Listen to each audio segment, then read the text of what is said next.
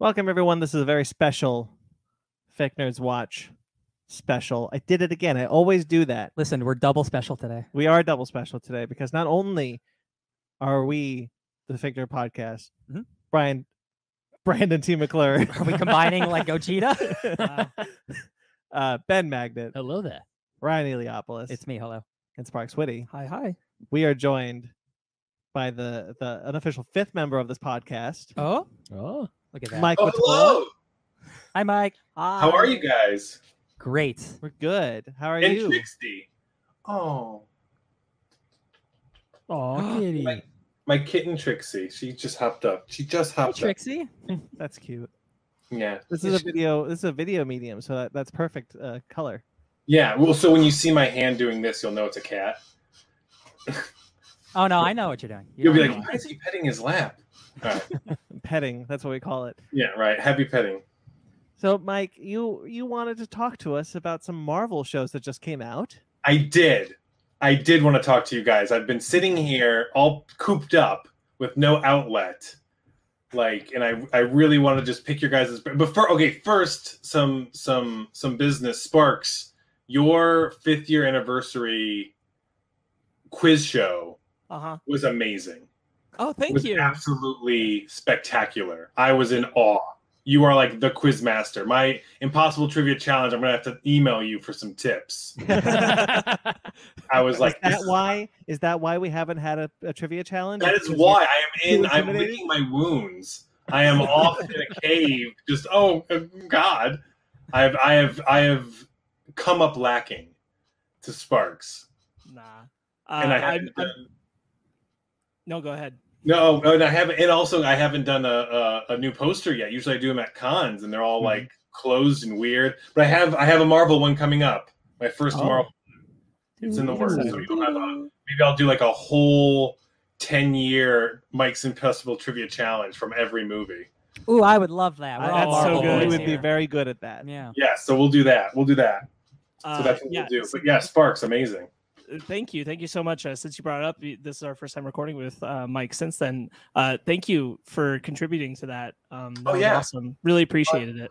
Yeah, Sparks, messaged me very, very late, 3 a.m, frantic, covered in sweat. He was crying. You could tell through the email. I need your help. And I said, Sparks, calm down. He said, there's no time. And so I was able to cobble something together for you guys last minute. So I'm glad you guys enjoyed it. It was a lot of fun. We loved it. There was a moment where we were doing the thing, and I was like, "Oh, he mustn't have gotten Mike. I guess it didn't work out." And then you showed up, and I'm like, "Oh, yay!" Of course. You can't keep me away, especially if I can do it sitting in my office. Oh, yeah, I'm in. I don't have to go anywhere. Oh, I'm in. Easy money. I'm there. Money. Yeah. It's like, you mean I get to stay in my pajamas? That's yeah. Tilt the camera up. Absolutely. Yeah, we really appreciated your contribution to that. We always love having you on. You're always a great time. You guys are so much fun. Speaking of fun. Yeah. So, unless you have any more business to get through, should we? No, just Sparks is rad. That's it. You know what? You're Sparks right. Is rad. He is okay. rad. Thank you. Enough of that love affair. Yeah. So, Mike, the Marvel TV shows on Disney Plus. This is the MCU Marvel Studios shows. You have thoughts? So where to begin? What do you got? The Gestalt, how are you feeling about it so far? It feels like forever ago this started, doesn't it? It kind of does. It It's does. only been It months. feels almost like the whole 10 years of the first phase since WandaVision came out. Yes. Right? Yes. No, because we're getting a TV show's worth of MCU at once, so it does feel like lots of things are happening when really not a lot of things are happening. Yeah. So the Gestalt, how do you guys feel about it in like one word? How you got like good, lukewarm, awesome, knock it out of the park? What do you Overall, I'm good.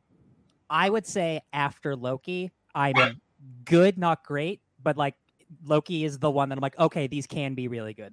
Okay. Yeah, I'm sitting about same place as Ryan, like an all right to good meter of it. Yeah, Ben. Yeah, I feel the same way. They're pretty good. I like watching them. I enjoy watching them. They're pretty good. So like compared to like the first phase, I'll say, you know, the 10-year Infinity Saga, like it's just pretty good, right? That seems to be where I'm at too. Yeah. Where I'm like, I don't think there's been anything great. Yeah, like I don't know what they're doing. Like I don't know what the plan is. Do you know what I mean? Like they're building. This is what's so. I was kind of saying before how I'm like really confused by everything, because like they're going to, like, so WandaVision was fine. It like started great and then ended really weird. Like started great. You're breaking up quite Hold a bit, on. my friend. Huh? Mr. Mike, can you repeat that? Sorry, you were breaking up real bad. Oh, okay. So Scarlet Witch. So WandaVision started great, right? Yeah. Like fantastic. And then I felt like the more like they're uncovered, the more they're explaining stuff, the worse the series gets. Do you know what I mean with all of these? And I know they were like cut short for coronavirus, et cetera, et cetera. Yeah.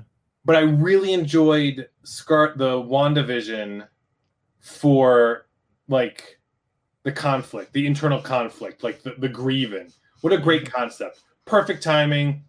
We're all feeling horrible. Let's do it. And then they came out with Falcon and the Winter Soldier, and it was just like the worst. Or how did you guys feel about that one? I was probably the most hot on it until about 3 or 4 episodes in, when I started realizing like, oh, this is actually going to not end very well. Yeah, it's definitely the weakest of the 3. The more I think about it, the less I like it, if I'm being honest. But like, yeah, I do think that show's important for what it did for Captain America. I think like in making him a black character, I think that's awesome. Everything else around it is not very good though. He already was like Cap made, like the series was just like Captain America. Steve Rogers was like, "You're Captain America," and he's like, "Word." And then they had to make a whole series where he's like, "But I don't know. I'm just kidding. I'm Captain America." You're like, "Oh, but why was that?" You know. Yeah, I can kind of see where you're coming from. Although I do appreciate the story that they were at least attempting to tell with the Sam Wilson stuff and Isaiah Bradley. I was actually really into that sort of thing. It was the other stuff with Sharon. There was a lot of that stuff that was just Flag Smashers ended up being Flag bad. Smashers all sucked. I just go ahead. No, you go. You always go ahead. I just think that I wanted the show, even when they announced it and it was Falcon and Winter Soldier, I wanted the show to just be Bucky helping Sam through his entry into being Captain America in an America that's not crazy about a black person doing it. Yeah. That's all I wanted the show to really do. And the show does good things towards that, but it doesn't execute that fully well. And then everything else that it decided to fill the show with is okay to bad. Yeah. It was more of like the Winter Soldier. They really got him going, and his little storyline was really interesting and like wrapped up in a bow. And to your point with the Isaiah Bradley stuff, it was great and super important. And I guess this is just me, but like, it seems so small and inconsequential. Mm. Like there's Guardians of the Galaxy. Everyone knows there's a Thanos. Everyone knows there's Infinity Stones. And Isaiah Bradley's like, "Oh man, the Korean War." You're like, the Korean War? Yeah. Like, oh my God, who the hell cares? Like, what are you talking? I'm sorry, dude. But like, there's the world got so big so fast. And they're like, shoot, we're in Baltimore. And I'm like, what, Baltimore? Yeah, that was something we talked about. The thing with the Flag Smashers being in a post snap world, I will never call it the blip. A post snap world and a post a 5-year world with John Walker and all that, representing like the pushback against that. They don't do really anything good with it. They just kind of try to wrap up the idea like, oh, we're never going to address the fact that 5 years have passed and half the population came back suddenly. We're good. They half-assed their idea. Yeah, it was a story that was like, oh gosh, it was a story that this is kind of the same problem with the Black Widow movie, where it's like a story that was super important to tell, but they completely did it out of order. Yeah. Oh yeah. Mm-hmm. Like this should have been before the Infinity War. Like this series, it should have been in the Captain Marvel spot. Yeah. Yes, it fits so well right there. Things are still small. things are really confusing. It's important, but this is something that I've been noticing more and more, especially with like I think nerd media in general. But I was just catching up on Batwoman in the background, and they had like 2 episodes dedicated to we're going to address racist cops in Gotham, and I'm like, oh, cool. We've been following black characters the whole time, and this hasn't been addressed, and one of them is a cop. Neat. And it's one of those things where like the conversation seems to be happening, not that this shouldn't be done, but like the conversation is happening internally. And I think the problem in Falcon and Winter Soldier, the problem with Isaiah, the problem with Sam battling with the concept of America not embracing a black Captain America is that that's all happening to our main characters and they're talking about it, but it's not happening in the country.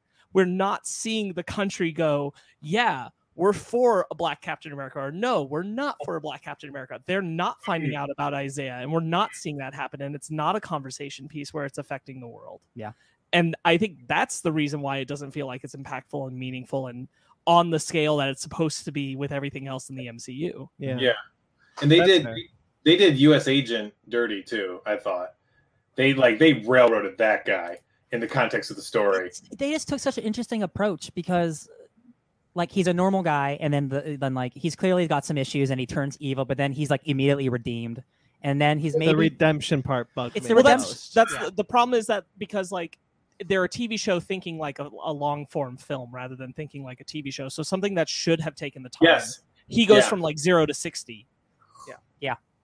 Well, even within the context of the writing, and I don't want to like nitpick, but I just like I find it fascinating. I like all of it. Don't get me wrong, but just so you have Sam Wilson, and he's if you had to describe Sam Wilson, you'd be like, oh, he's a soldier that works with he works with therapy for PTSD in soldiers, and then you have U.S. Agent. It's John Walker, right?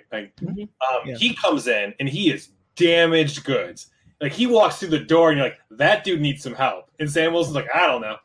I don't know if I can help you. I'm going to talk to this terrorist chick, but that dude pacing back and forth, slapping himself, muttering under his breath. He seems fine.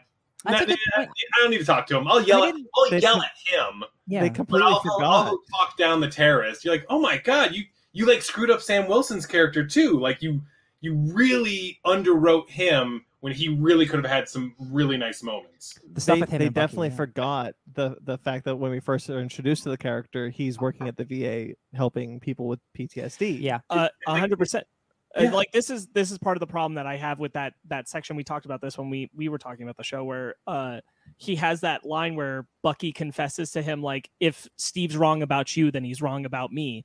And Sam's response to that is, how about we just get this job done and then we never talk to each other ever again? And I'm like, cool, that's Sam's response. That's not the Sam Wilson. Or like when Sam was in therapy with the therapist and they're arguing with each other. You're like, where did this Sam Wilson come from? Like, what happened to this? Yeah. Yes.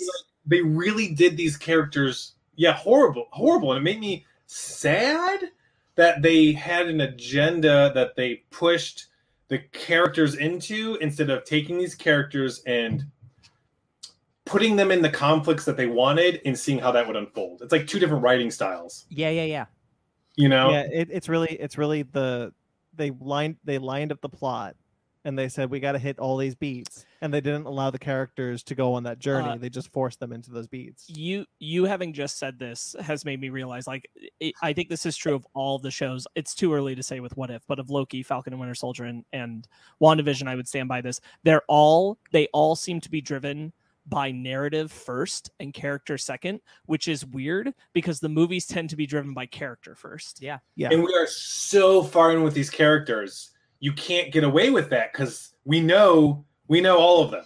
We all of them so well, and not even in a fandom way of there was one movie and I read the fan fiction and I read all the extended universe books. No, you gave us like 30 movies. Yeah. It's like so much canon content to like really, really focus in on this stuff. We've met these characters, we spent time with these characters, we know these characters, even the ones that we don't get a lot of in the movies, Winter Soldier, Scarlet Witch, I would even argue, to much less extent than Winter Soldier, who's been a prop for like 10 years. Yeah. Really, not that much. Honestly, they're pretty comparable. Like Yeah, that's actual fair. character stuff for them, not them serving someone else's Mhm. story. It's about the same. Yeah, and we just kind of we're on these journey. We're on this journey. Like Marvel knows that we're here for these characters. They are very aware of the fact that the reason why we keep coming back to the MCU is because we find it character driven. And to just kind of be like, okay, these shows are going to be plot driven, is a strange Because it's all decision. they do feel like in many ways they are the story serving to tell the story so that you know what's happening with the characters in the films. And like the problem with all these shows, I think, like specifically for WandaVision, like at first it doesn't seem like a traditional MCU show, right? Like the first 3 episodes are just like cool, like 50s, 60s, like old school TV stuff, and then the Marvel episode happens, and that's where a lot of people turned on the show, whether they thought that was too much information or this is exactly what we needed. I thought it was good at the time.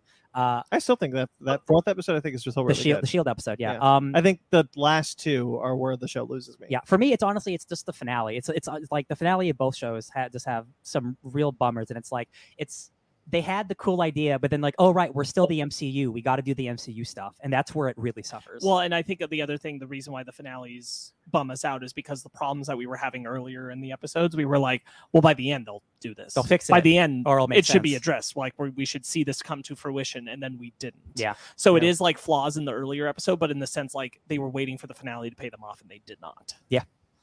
Should these be movies? I don't think WandaVision needed to be a movie. Could you cut the fat? Okay, and make them movies. I'm curious. If you cut all Falcon those and Winter storylines- Soldier clearly should have been. You can absolutely do it with that one. Yeah.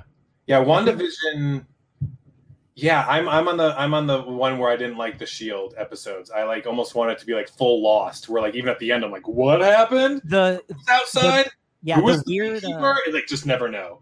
Yeah, like the David Lynch fan in me was hoping WandaVision would just stay weird the whole way through, but unfortunately, like you just can't do that with these bigger shows. You just can't be that weird. My biggest Oh, you're problem, right. I hate that you say that because you're right. Yeah. my biggest problem with WandaVision was to answer your question. I don't think WandaVision needs to be a movie. I do think Falcon Winter Soldier does. I think WandaVision has to be a show. Yeah, Yeah. last In its 2 context. episodes, the last 2 episodes of WandaVision are where they lose me because all of a sudden the writing fails both Agatha and Wanda in that Oh episode. yeah. And then it And fails Vision. everyone else. Let's be honest, a little bit Vision too. I think Vision probably comes out the strongest of the principal cast. It's got that one line that everyone likes. No, not just that. I'm just because of how much I feel cold by how they did Monica, the twins. Oh yeah. Agatha, Wanda. What Vision's ending was such a non-issue to me, where it was just like there's a Vision out there who probably has the same memories. I'm like, sure, that's honestly all I needed. Everyone else, you needed to have done the legwork, and you didn't. You botched it. Jimmy Woo. Yeah. It just turned into like a big like, hey, let's shoot magical beams at each other at the end. Honestly, I'm like, the that's most egregious one was Agatha, because by the end of the show, I was left asking, why did Agatha want the chaos magic? I'll tell you why. Watch Doctor Strange 2. Oh, well, there you go. Perfect. I don't know. That should just be a bumper sticker. Like, what's that Clerks, the animated series, where it's like anything in Star Wars, just like, oh, the Force did it. It's like, that's your answer for everything. Yeah. From now until Doctor Strange 2 comes out, like, just wait till you're confused. Just wait till Doctor Strange 2. Wait for the deuce. Wait for the deuce. Wait till Doctor. But if Agatha's not in Doctor Strange 2, we're gonna have some words. Yeah, that's true. Well, I No, mean, then wait I for bet this she's one. not. I bet she's not.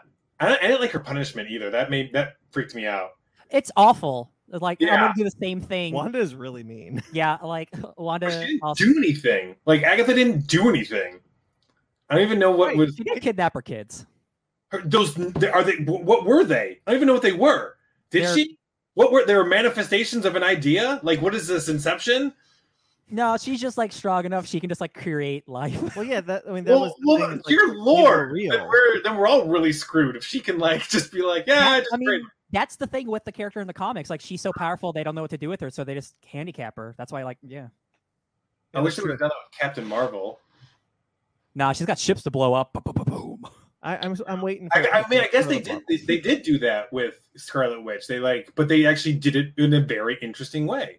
They're like, we need to get rid of her for this chunk of time, so she's like in a traumatic zone by herself. Like that's actually, wow. I'm actually impressed now. That's really smart. We really turned you around on the show. The show has some good stuff. That's why I want to talk to people. My opinion changes with new information. I think WandaVision. I think Loki is the strongest personally. Yeah, of the 3 live action shows. WandaVision is second, and then Falcon Winter Soldier's off the cliff. I think it's benefited by the fact that it had the clearest and cleanest vision of what it wanted to do, and it only has a single character who we know previously, and even then he's in a new context. Yep. Yeah.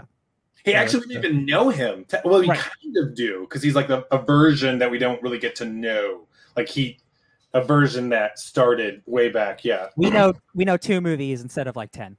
Yeah. So I mean, I have like a whole. I don't want to get into it because like I want to move on to Loki. I have like a whole list of just. I love it. Frustrated me from Winter Soldier, so I'll just go through them really quick. Oh my gosh, yeah. Go for it. Okay, Winter Soldier can jump out of a plane but can't get run over by a truck. What is that? like super soldier powers just fluctuate from what they need. Like he jumped out of a plane and just hit the ground through trees. True. And then he was gonna get run over by a truck, and the Falcon's like, "Oh no!" And he's like, "Oh no!" And I was like, "Well, what? He's fine. He just cares about his friend a lot. Airplanes are like 600 miles an hour. Like it's not like he is fine." And he was like holding on with his wrong arm. It was just this like forced drama. It's where they don't know what they're writing anymore.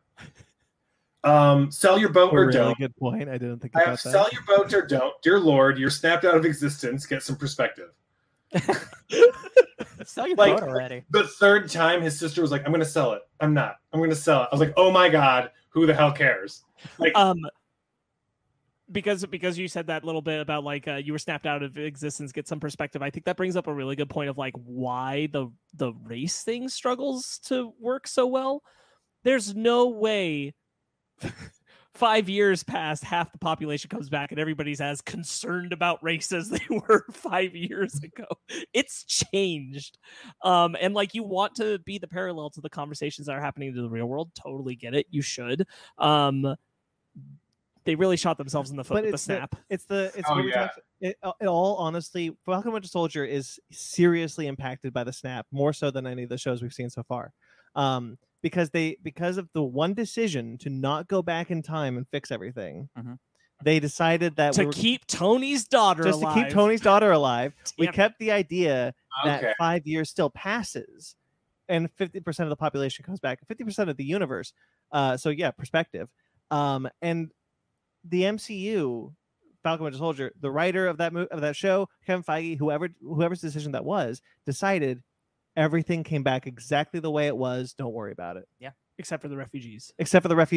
But you can't have it both ways. Yeah, you need to address that storyline. Yeah, if everything came back and it was fine, then it would be like because Spider-Man: Far From Home kind of did that, where it was like, oh, but it's fine, but kind of weird, and we're just kind of figuring it out. And so then we can have this cool extra adventure. Yeah, like that one kid in the very beginning of the movie goes, "Yeah, my younger brother is now my older brother," because everyone came back the same way they did when they were snapped. And you laugh about it, confusing, but like not these giant geopolitical. Yeah. But if you're doing a show where you're doing a geopolitical show, where you have a government like body built for it. I didn't expect Spider-Man: Far From Home to touch on the snap that much. To go into the more political side of it. What's it called? The GRC or something? Yeah, I expected Falcon and Winter Soldier to do it, and they do it in a way where they're trying to have their cake and eat it too, and they don't succeed at either. The speech that Sam gives at the end. Oh like, God! Well, how are you going to fix it? And he's like, I don't know. And I'm like, I get why you say it that way, but I'm like, is that the answer to the whole show? Is you don't know? Dear Sam, you are not Jean-Luc Picard. You cannot save this with some speech at the end. Like you can only fight. You can only hit. And also, oh gosh, I have it in here too. But like when you had to save all those senators, I was like, I don't know, let them die. I was just sitting there like, there's like a Brinks truck full of senators. I was like, I don't know who these people are. Everyone seems to hate them. It's fine. Like, all right. The villain will save them. Don't worry. A Brinks truck were the senators. But it was. They like put them in this armored car and just were throwing them around. I was like, that's fine. I could die. Like, if they came back and like all the senators died, I'd be like, oh well, what can you do? Like that wouldn't have rocked my world. There's always more senators. Elect more, yeah. Well, that's why we were watching the show and we're like, it would mean a lot if Sam took up the mantle of like fighting for these refugees, like inspired by the Flag Smashers and going, someone needs to stand up for these people, and he becomes a Captain America for the world. That's what I thought it was going to be. They just don't really pivot onto that hard enough. No. But I think like this is something the MCU, and Falcon and Winter Soldier pushed me in this direction, but I'm more and more convinced this is what we're going to see, is that the snap is just never going to be paid off the way it needs to be, which makes me go like, you shouldn't have done it. Like, because they're like, it's interesting because it means that there were consequences and things are different. And I'm like, that's cool, but it's not cool if we don't pay them off. And the thing I was specifically thinking of because of news this week about Black Panther 2 with Riri Williams is I'm like, oh, I bet they're just going to pick up the thread about Wakanda doing outreach programs. Yeah.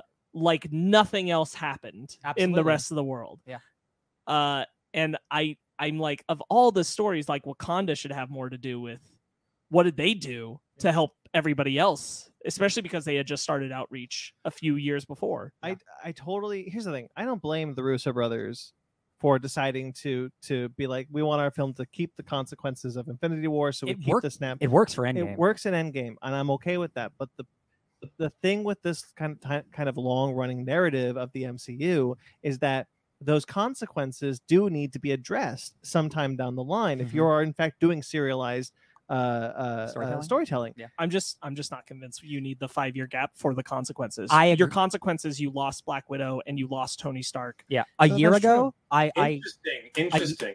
A year ago, I would have said no. I still think they will, but now that I know that like this entire phase is all multiverse stuff, they're definitely not going to worry about the small stuff when they're doing multiverse stuff. Well, it's not, because that's the other thing. That's the other thing. That's the big thing that confuses me about the MCU TV shows is that we have clearly set up 2 major plot lines for the MCU in Phase 4. The idea of whatever the hell's going on with Contessa von Nessa, Thunderbolts, Dark Avengers, whatever's going on there, and blah blah blah blah blah blah. Is that an X-Men? What we've set up, what's going on with Val, and we've set up what's going on with the multiverse. And they're doing that. That's going. At first when I saw her with US Agent, I was like, oh, we'll see what that is. And then when she showed up at a Black Widow, I was like, oh my god. I was like, okay. Yeah, like she's the dark. So we're not. So the thing is, we're not going all in on the multiverse. We're going half in on the multiverse. And we're going half in on whatever's happening with Val. So I don't know where films like Shang-Chi's fits in, where films like the Marvels fits in. I get Eternals, kind of. After reading reviews, I now know where Shang-Chi lies. Oh, great! It's multiverse. Is it? I don't want it there. I don't want it there as much as I want it on Spider-Man. It's not. I no spoilers. Like I don't know it. I just know that there is multiverse stuff involved, but it's not as big as you think. Listen, we all didn't think Heath Ledger was going to be a good Joker, so I'm very tentative. Hey, with every new decision, I'm always shocked. Anything could be good. I slowly put my foot in that hot tub. It's a little hot, but I'll put it in there slowly. I'm still excited for Shang-Chi. I'm even still excited for all the shows that are coming out because I do think that.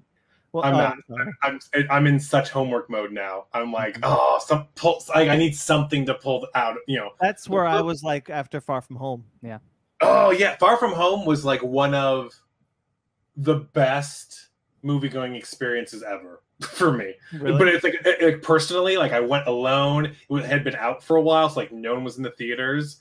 And I remember I got like a popcorn and peanut M&Ms, and I poured it in the popcorn because this is how you do it. And I just sat and I just grinned from ear to ear because they were like such awkward kids, and it was I didn't watch any of the trailers, so I when he gives over the glasses and Jake Gyllenhaal's like, that wasn't so hard. I was like, what? I love it. You're gonna be kidding me. Yeah, I'm with you. And then after that, it's just been. Well, after Far From Home, because it was the double header of Endgame and Far From Home, back like 2 months, I think. Yeah. I was so burnt out of the MCU. I was like, I'm done. We had just done an entire marathon. I just went to see Endgame a couple times. I saw Far From Home, and I'm like, I think I'm okay. And then pandemic. And we were looking at down the barrel of Black Widow coming out in 6 months. Yeah. And then I was like, One year. Was a year? It was 1 year. It was a 1 year break. However long it was meant to be. I was just like, I'm I don't know how I'm going to feel once Black Widow runs around. And then the pandemic happened, and we had a year with no MCU content at all. And I was like, cool, I'm back in. Let's do this. So you were like a comic book. Oh, word. Right. I feel what is this? And WandaVision was the perfect like palate cleanser of something different. And when it started, anyway. And I was like, okay, I'm in. I'm back in. So, and I do think with the shows, there is going to be some trial and error because this is Marvel Studios' first attempt at TV. So I hope that they'll kind of realize that their approach to making shows needs to change and evolve as they go along, and we'll start see them getting better. Yeah. But I'm concerned that maybe we won't. Yeah. I like the long form format.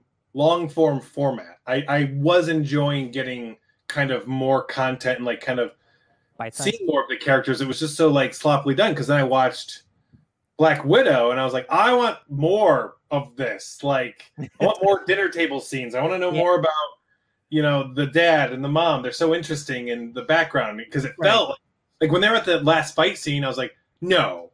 And I kind of thought to myself, like, is this it? Is this the boss lair? Oh my God. Okay. All right. Here we are. Let's go. Pheromones. You were going to say something? I'm not encouraged by like Kate Herron. Is that the director for showrunner for Loki? Director for Loki. Yeah. Talking about like, we envisioned it when we were making it. We just envisioned it and produced it and filmed it and did everything as a long film. And I'm like, you gotta change that mentality. They were talking about, even when Feige introduced the idea of these TV shows, he talked about them like they're just going to be 6-hour long movies. But TV shows aren't movies. Loki didn't feel like a 6-hour long movie though. It felt like it was properly split up. I felt that way, but I think like it's the mentality, and Loki suffers from this the least, admittedly. But I think that it's just the mentality coming from Marvel Studios that these things outside of What If, which is being treated very episodic, these things are still being treated with like MCU brain in mind. So that's why like Falcon and Winter Soldier just feels like a long Marvel movie, but with more filler and the same amount of substance as I would get out of an MCU movie. Stretched out. Just really stretched out and not more landing filler, because it's so sloppily executed. And so they're not thinking of it in a way where like this is a television show where we can sit and spend those moments with the characters as much. They are happening, but they're not happening as much as they should. Someone needs to send them the box set of Breaking Bad. Like, here, watch this. Yeah. The idea of like approaching these things as 6-hour long movies and constantly being like only 6 hours.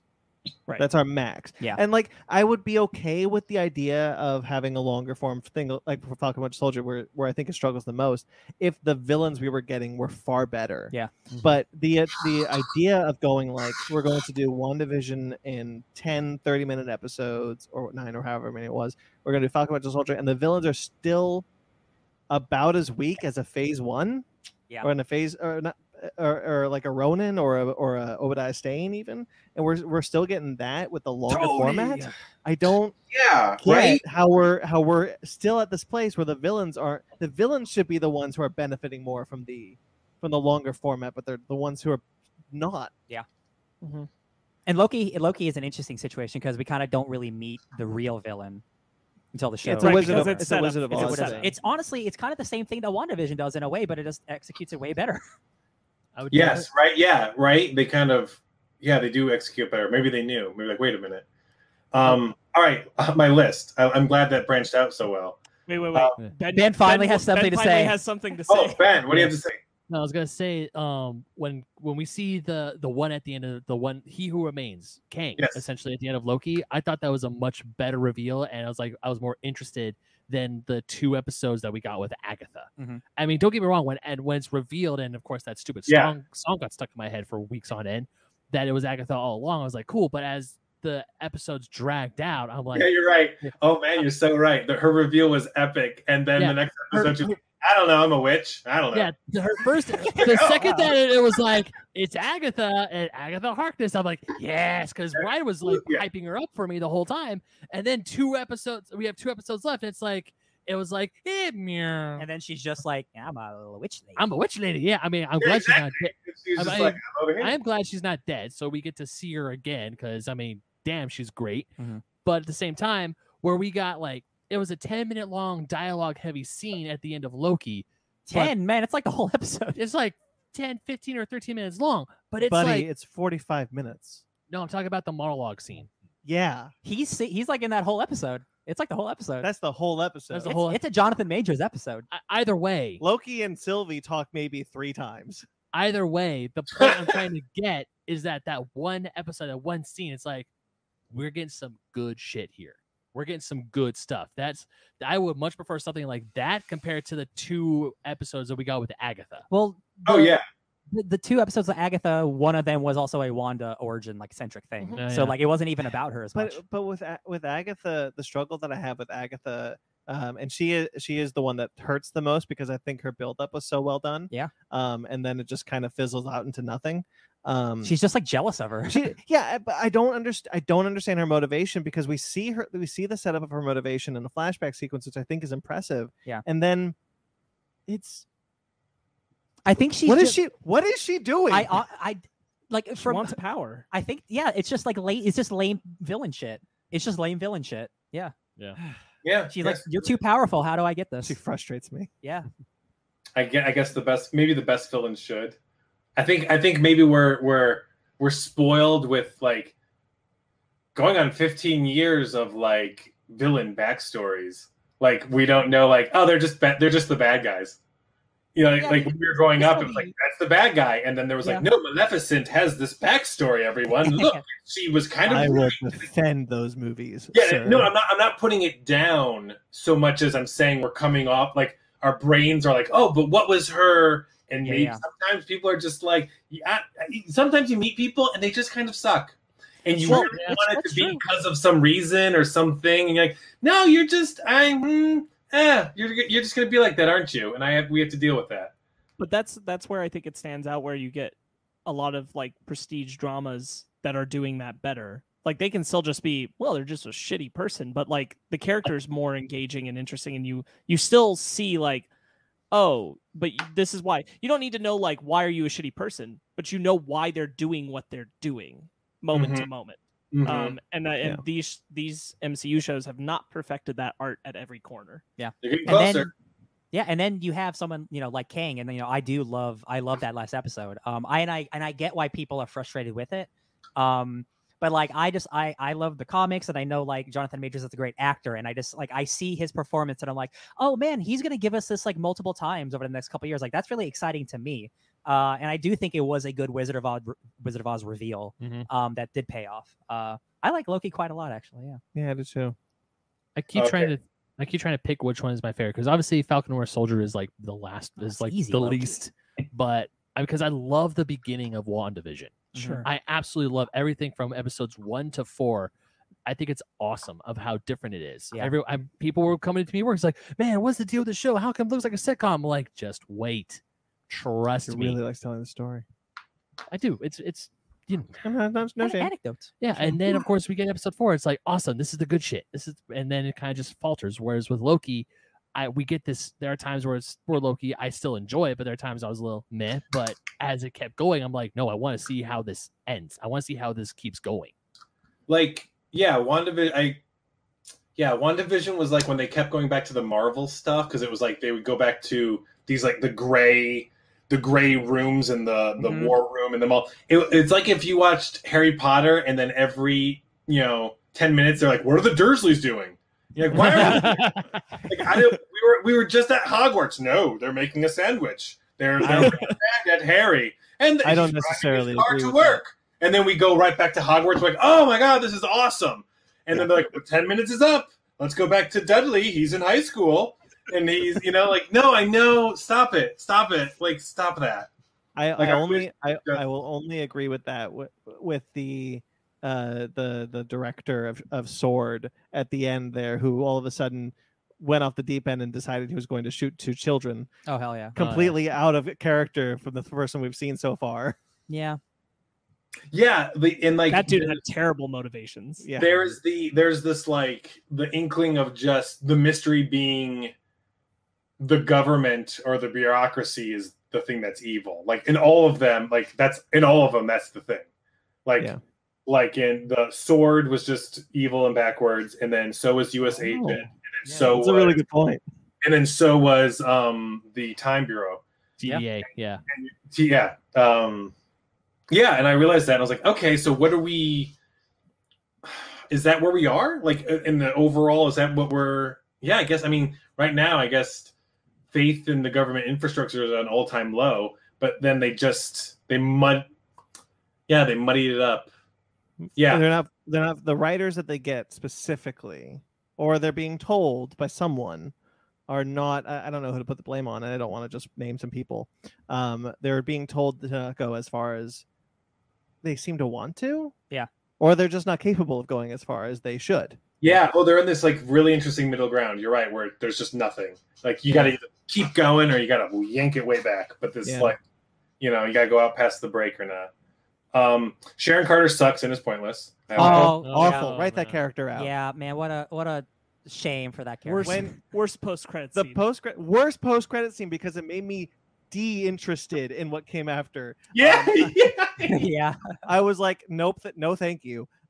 When she walks out, it was like, blah, blah, blah, blah, blah. I'm like, if I see you again, I'm going to be really upset. And again, like, unless she's like a Skrull or something, then like, even again, we're waiting for the next thing to pay off this shitty thing. Like, there's just no redeeming this character unless she's a Skrull. I think they're going to make her a Skrull, but I don't think that was the plan. I think that the backlash on that was so bad. Yeah.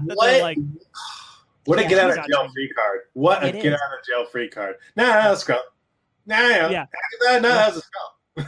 Because in the moment when we're watching it, it will be cool. But that's just them going like, no, yeah, we know we messed up and we're trying to fix it. Right.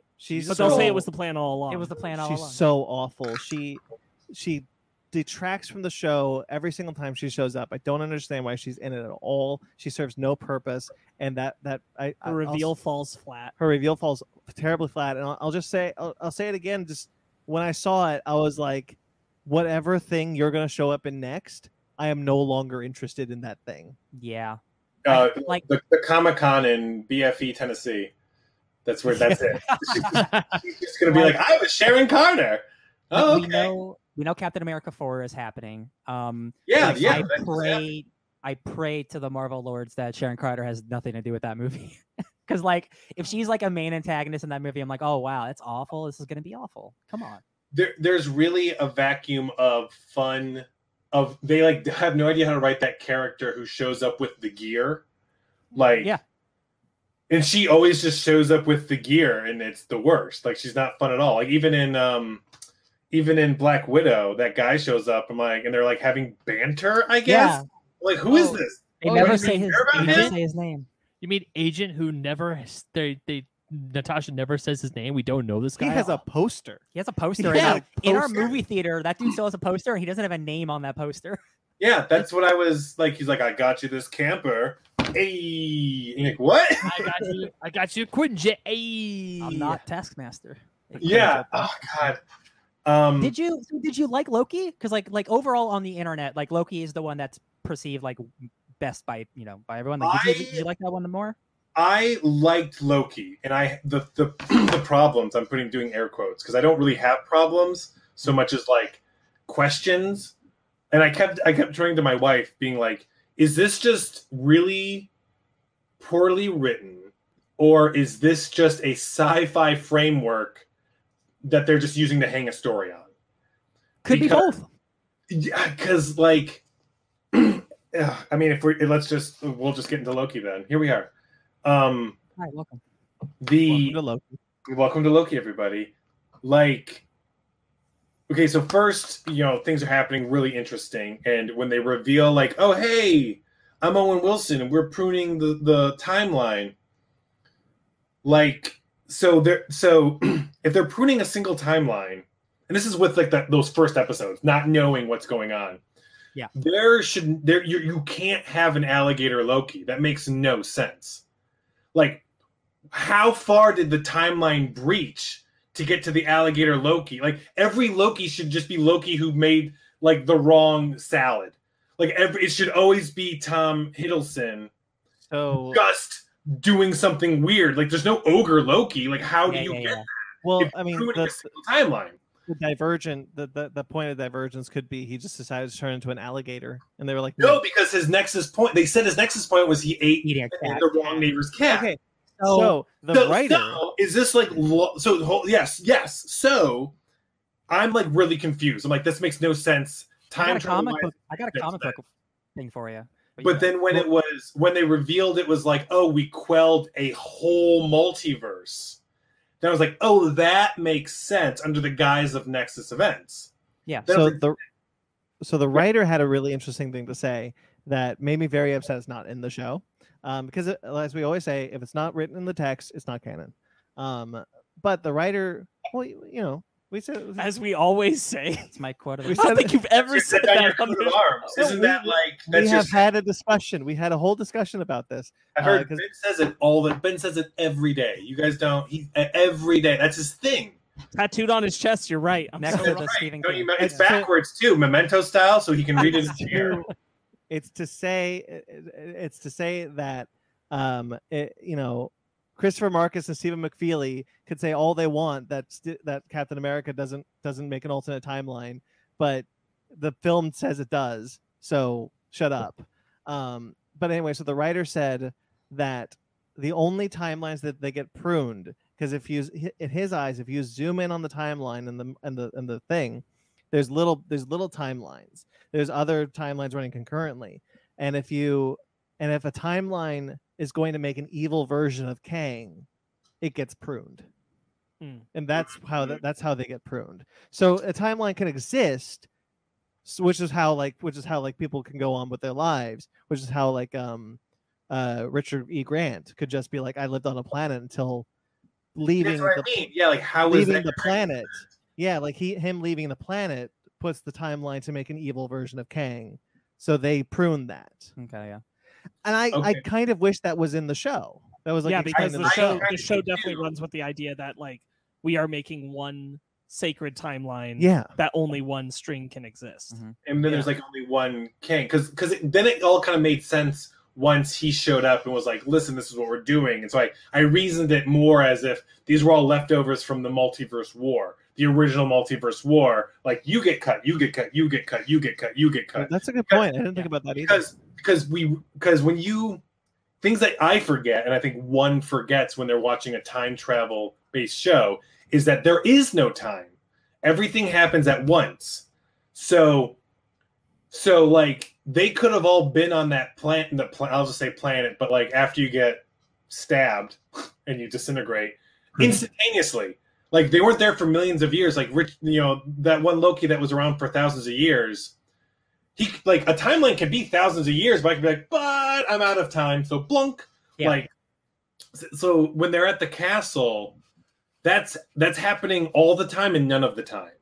Right. So when people were lining up I hated this too. When people were lining up the Scarlet Witch, and like him not realizing what's going to happen, I was like, no, that did not happen at the same time. Everything's happening at the same time. They're not in time. There is no time there. To quote you, see Doctor Strange 1. I bring time to your universe. Time is a lake. Yeah, there is no. So I saw that as. And my interpretation was Sylvie showing up to kill him has happened infinite times and will always happen infinite times. That's the plan. He's like, she shows up, I make a little speech, she stabs me, another Kang. There's a multiverse world, another Kang shows up, here we are, she shows up. That's just because it's out of time. That's the thing. Well, that's what he says in the episode. He talks about, no matter what, this road ends with me sitting here at this desk talking to you. And so then I found it fascinating but the only difference now that Loki was there, he even says like, oh, Loki, you are a flea on a dragon's back. Like, look at you going, where are you going? So we are watching this one time, for whatever reason, Loki's there. And like, he kind of has a journey of self-discovery-ish. I'm really excited to see where that goes. But I really wish Sylvie was just Tom Hiddleston. I really wanted him to fall in love with himself. Like, he didn't fall in love with himself, but they made him like a cute blonde. And I'm like, I know you don't have the balls to like really have him fall in love with himself, but that would be cool. Like that would have been super.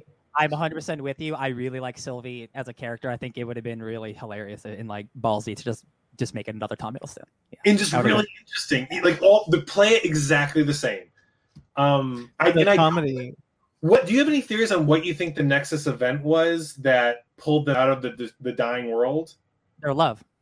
See, that's what the show wants us to think, but that doesn't really make sense to me. It doesn't track with the logic, the internal logic that the show says that a Nexus event creates a timeline. Yeah. Even if they're in love, they're not creating a timeline. They're still going to be eradicated by the planet. So I hypothesize that, and I don't think this is true, but this is why I'm like, this is so confusing, because I'm like stretching to make connections, but otherwise it's just lousily written, which is fine as long as it's a framework to have Loki find himself. Like, wonderful. We can all get by, but I think that Sylvie had to kill Kang, right? And Loki tackled her and sent her to this dying planet. And Loki makes it so she is going to die on this planet. And Kang is like, no, she has to show up. Oh, so the Nexus event is just she's going to die. And Kang's like, no, she cannot die. He does say, I was watching you and guiding you the whole way. Yeah, so literally the Nexus event is that she is going to die. Like right before she dies, goes off the charts because that's not part of the plan. That's awesome. So Kang creates a timeline just to get their location. That's pretty cool. Yeah. Yes. Well, because that's the whole thing. Like the timeline is suddenly there's the one timeline is Sylvie goes and kills Kang. Sylvie's about to die. Sylvie is immortal in this series. There's nothing she can do that she'll die at all. Pretty good. And you don't realize I like that. Yeah, I like that. That's pretty cool. Pull a gun out to her head, pull the trigger, and before she did that, agents would show up and like tackle her. Yeah. I haven't seen that anywhere online. I think that's a pretty good theory, man. Yeah, I think that's awesome. But is that real? Because like the show is like, oh no, they fell in love, and I'm like, yes, I want that. Well, like it makes more sense. Piggybacking on that, that's a really good concept, because there's the part where she's asking Ravonna, what was my Nexus event? And she's like, I don't even remember. Because you just had to show up. Well, the Nexus event when she was a kid that got her captured is that she had to be on this path. Yeah. Oh, That's it. That's it. Took her to make her kill Kang. That's it. That's why they like don't lean into, like they very briefly lean into Loki. Like it's all about free will, and they don't lean into that. It's like not about that, which is so weird. Like Loki slowly dawns on him, I'm such a dickhead because the TVA won't let me be anything else. Yeah. Every time I do something nice, the TVA shows up and yanks me out of there. So is this the way I am? Do I have any free will? And Sylvie's like, I'm just in this world of pain and torture. There's nothing she can do. She has, like, every time the TVA shows up. And I find that really fascinating, especially in a series about writing. Because I think that whenever I consider how does a 5-dimensional being look at 4 dimensions, time? And I always equate it to a book. I can pick up a book, Harry Potter, and I can flip to any page. To Harry, he is a 3-dimensional being living this life. But I'm above that. I can take a page out. I can put it here. I can see exactly what's going to happen. Harry believes he has free will only because he can't read this book. Yeah. But if you're up here, so I very early equated the timeline and the timekeeper's writing. I was like, oh, this is so fascinating. We're watching a writer, you could say even of a comic book, writing a comic book. And what we're watching is all the other ideas. What happens to the idea that in a writer's room, we're like, oh, what if Loki's an alligator? And everyone's like, oh, that's hilarious, but we can't use that. Okay, we'll get rid of it. Boop, boop, boop, boop, boop, boop, boop. And they keep on living. And what happens when all those characters start realizing that they're just characters? And that's kind of what happened. And I really, really enjoyed that, you know? So I liked it. This is why this guy should be on the show. Right? I really liked Loki, but it was that what we're talking about with that muddy middle where I'm not sure if they went far enough. Yeah. You know, I would agree with that. I wanted the TVA to be like full of people because I'm thinking here, like, you're quelling timelines. Is it going this well that you pluck one every 6 days? Like, I want like those lines to be full. There's people everywhere, and like there's concept art where you can see the lines are full. And I think I don't know for sure, because I hated the behind the scenes episode for it. But the pandemic of the 3 live action Marvel shows, the pandemic influenced Loki the most because it started filming just before the pandemic started. So like a month into filming, the pandemic started and they shut down for like 6 months or something like that before they went back. I do wonder if that scarcity in the TVA is because of that. Oh, definitely. Which is unfortunate because that's like that makes more sense. It's more like, and it's I mean with these shows, especially something so like low concept as Loki. And I say low concept because I want to say high concept, but that's not what high concept means, which is I learned recently. High concept is when the concept's very simple. Like, why has the entire world been wrong about this? Because you wanted to say high concept, but high concept means like the concept is like Pee-wee lost his bike. High concept, very simple, one sentence. Do you know what I mean? Like, wow, that's high concept. And I say low concept to be like, where are we? Okay, hold on. This is very time travel. How do we? That's crazy. Because this is definitely genre TV. Like it's like it's more Doctor Who than a traditional Marvel. Oh yeah, it's like Doctor Who meets The Matrix. Like when they're walking into like, I'm like, oh, this is the architect. Wow. And then I just felt old because I was like, oh wait, 20 years ago. I'm like, they're ripping off The Matrix. No, they're not. This is an homage now. It's been 20 years. For media, it's been 20 years, Mike. The 4th movie is coming out soon. Oh God! Now I just can't believe I've been using the term high concept wrong my entire life. I don't know if I've met another person in my life who has used low concept. So I learned something I've never today. done that. Yeah, that's crazy. The Matrix. Kind of like we're still in the Matrix. It kind of reminds me of like what Willy Wonka says is like, do this is like strike that, reverse it. So that's kind of what we have to do. High concept is like simple. Low concept is the crazy batshit ideas that everyone's like, oh, it's so I'm gonna forget artsy and after this insane. podcast. Well, because describe Loki. And you're like, well, Loki he's learned to love himself, but he's in a time loop, and they're quelling timelines. And you're like, that's a lot of concept. That's that's very broad, very up for interpretation. You're like, what did you take from this? You know, and they didn't even give Loki enough self-love. Like, the therapy stuff. They're like trying to do this like really. The best therapy one was WandaVision. Like that, I thought they really dealt with grief very well. And then with Loki, they like put him in a time loop with Lady Sif, and like the only reason he apologizes is because she beats him up. like in no point does her crying 100 times make him feel bad. Like there's no empathy. He only apologizes to get her to stop punching him. And you're like, that's not how that works. But all right. This is where Loki comes into that thing I was saying earlier, where like the show is still serving narrative before it's serving character. Yes.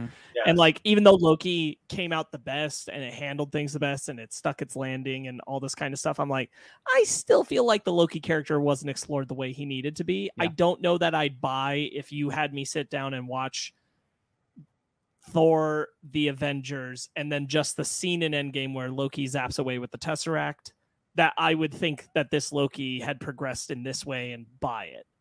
Yeah. Because we are essentially following him on a more or less single track of time. There's not a lot of gap here of like him developing that we're not seeing. Yeah, right. And I just don't think what's on screen is serving the character to the full extent that they want to have the dialogue tell me that it is. Yeah, and there's like a weird... Yeah, I don't know how the TVA even... Like, with time travel, they need a ticking clock for drama, but there is no time in the TVA. It's like at the end of Back to the Future, he's like, I wish I had more time. I mean, I'm in a time machine. I have all the time in the world. Beep boop boop beep boop beep boop. Like they're just cops. They're waiting for crimes to happen. But they're not waiting. They should always be like, how does that job end? There's no time. Like as we know it, they did everything. It's already happened. Like us as the viewer is going through time, but Owen Wilson isn't. He's not experiencing time at all. But then they're like, they're not experiencing hurry time. Up. They're like, why?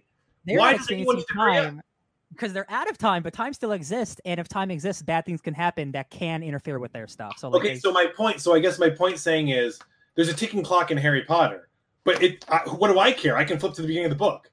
Like he's like, oh no, Voldemort's coming. I'm like, beginning of the book. No, it's not. Oh, I see what you mean. Okay, see what I mean? Like, there's no when you're pulled out, when you're in the TVA. Yes, I have no agency to help Harry because I can just go right to the beginning and help him.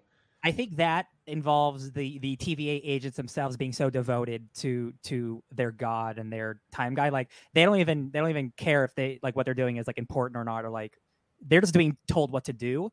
Yeah. So like I don't even think time really. They don't even care about time. I mean, really, the answer to your question is in your hypothesis of how Sylvie's narrative works. Kang is also writing the narrative of the TVA. For the TVA. So the events for the TVA to go clean up happen when Kang wants them to happen. So he's creating time as a facade when it doesn't exist. Yeah. I'm surprised more of them aren't depressed at the end. Like I'm really surprised Owen Wilson's not like, like it just kind of like sits down for a second and really an eternity of this. Yeah, like really like so all of it, huh? Okay. Like it's the exact opposite of Interstellar. Like Interstellar's like, oh, exciting! Oh my God, we're gonna save everybody and like huge spaceships and gravity things. We did it. Mm-hmm. And like at the end of the look, he's like, everything's a lie. Okay, none of it mattered. None of it mattered. All right.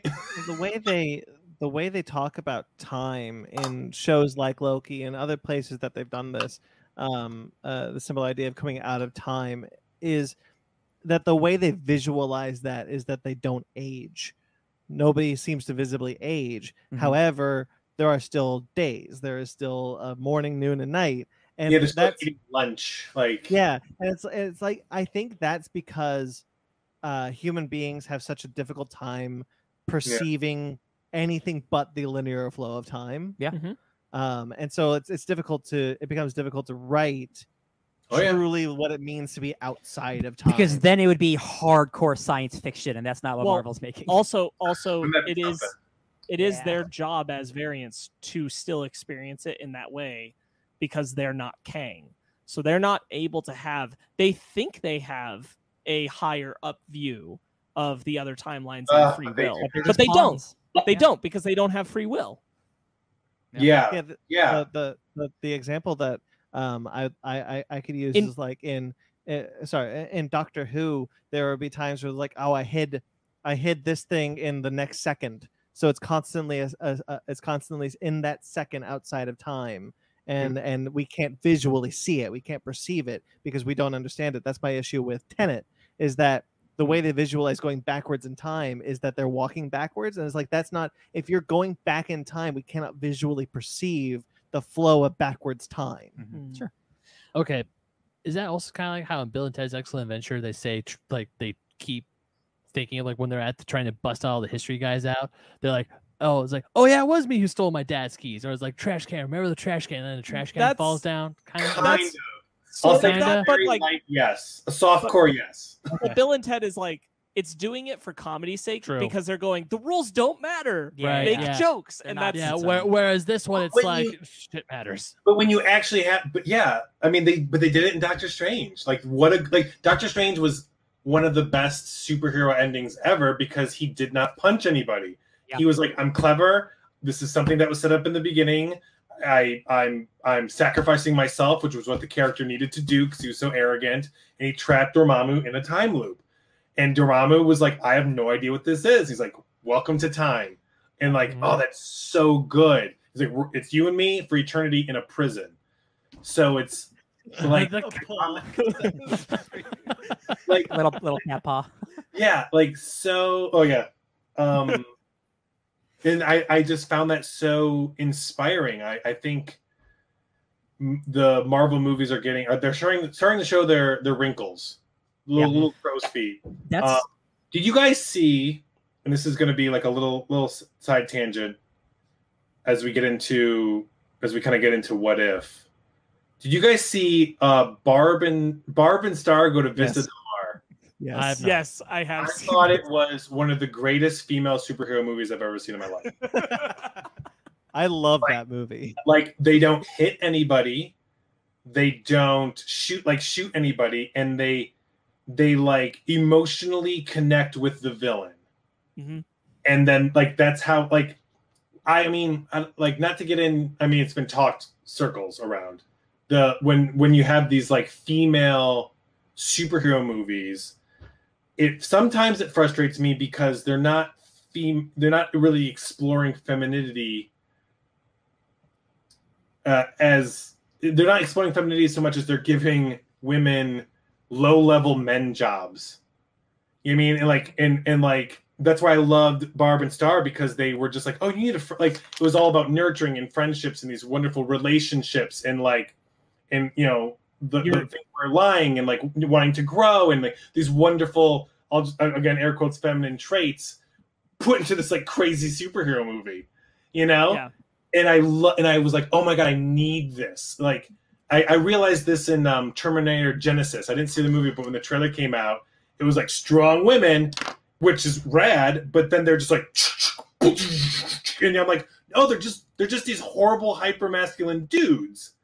And then you say, well, what about T2, Linda Hamilton? And I go, James Cameron isn't like the best director ever in the world.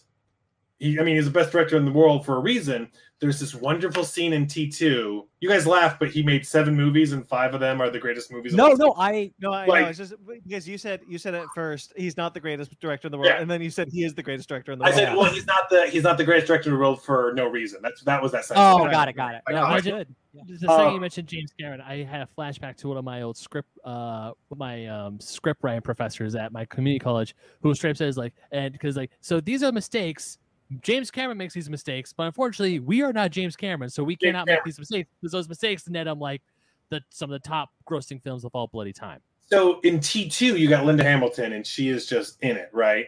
And then when they're all sitting around Dyson, and he's like, "Oh my God, we found the microchip, and it was amazing. We got all these ideas, all the things they could do." She has this wonderful monologue, and she's like, "You men, and you're building in your ideas," and she just pours into this femininity. She just is like, you've never had anything grow inside of you. You have no idea. And it's just, she just exudes this beautiful this mother-son dynamic. And then they snap her back into an action movie. But that's what saves Linda Hamilton in T2. And I think it's this huge disservice to want to write these strong female characters and to strip them of all their femininity. Like the Amazons in Wonder Woman. It's like, yeah, if you have a society with just women, they can't advance past the Bronze Age. Like, oh, okay. Well, that's a fantasy thing. I don't. That's different. Read Wonder Woman Earth 1. They don't do that. It's a good point of like a lot of these superhero films, like and action films in general. This is something we've been talking about lately with Kate. Kate's a great example. The trailer for Kate with Mary Elizabeth Winstead, where I won't say the same about Gunpowder Milkshake, but I would say the same about Kate. Where the roles that are being created for them are just roles that men would do in these films, but we're putting a woman in it because women can do these things too, rather than being like, what would a woman do in this role? Mm-hmm. Yes. See, I'm yearning for that story. And that's a different question. And there's not a lot of things that are actually taking that attack on it and saying, what would a woman do in this role, rather than saying, well, a woman can do this role. That's why I love Birds of Prey, baby. Yeah, it's the difference between a strong female character and a quote unquote strong female character. Right. Yeah. I think that also helps when the film, like you said about Birds of Prey, I think it helps when the director is a woman herself. Yeah, for sure. I think there's more of a chance that we're going to get that perspective. More importantly, when the screenwriter is. The screenwriter, the screenwriter. Yeah. Something I was going to say earlier when we were talking about like the variants and stuff. The funny thing to me as we were talking about is that recognizing that the variants in the TVA are the only beings who don't have free will, which is all the more reason why I agree with Mike that like I do want something more depressing for them, because what you find out is that yes, Loki and everyone else has free will. That's why they're killed. That's why they get pruned. Yeah. They keep doing things out of free will. So in the variants don't, because they're told what to do, but they're told you're the only people with free will. Yeah, you're living. It kind of slides into a weird religion thing too. But Loki's the only character with free will, because even after they,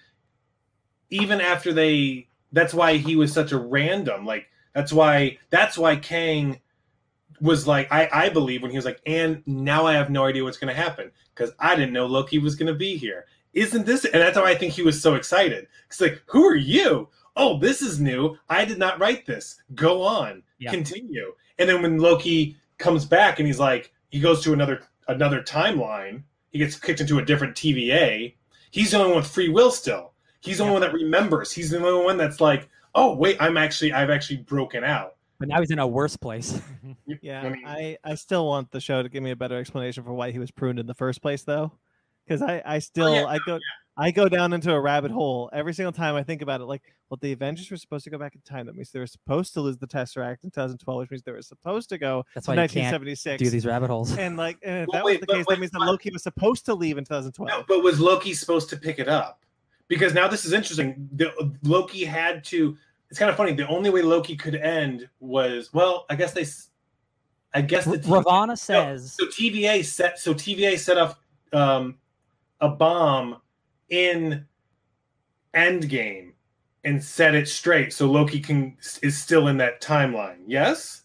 Well, but that doesn't make any sense because then they can't get to 1972 because why would they have to leave? So, the Tesseract is still in 2012. Ravonna says that all the stuff. Oh, I got you. I just caught up with you.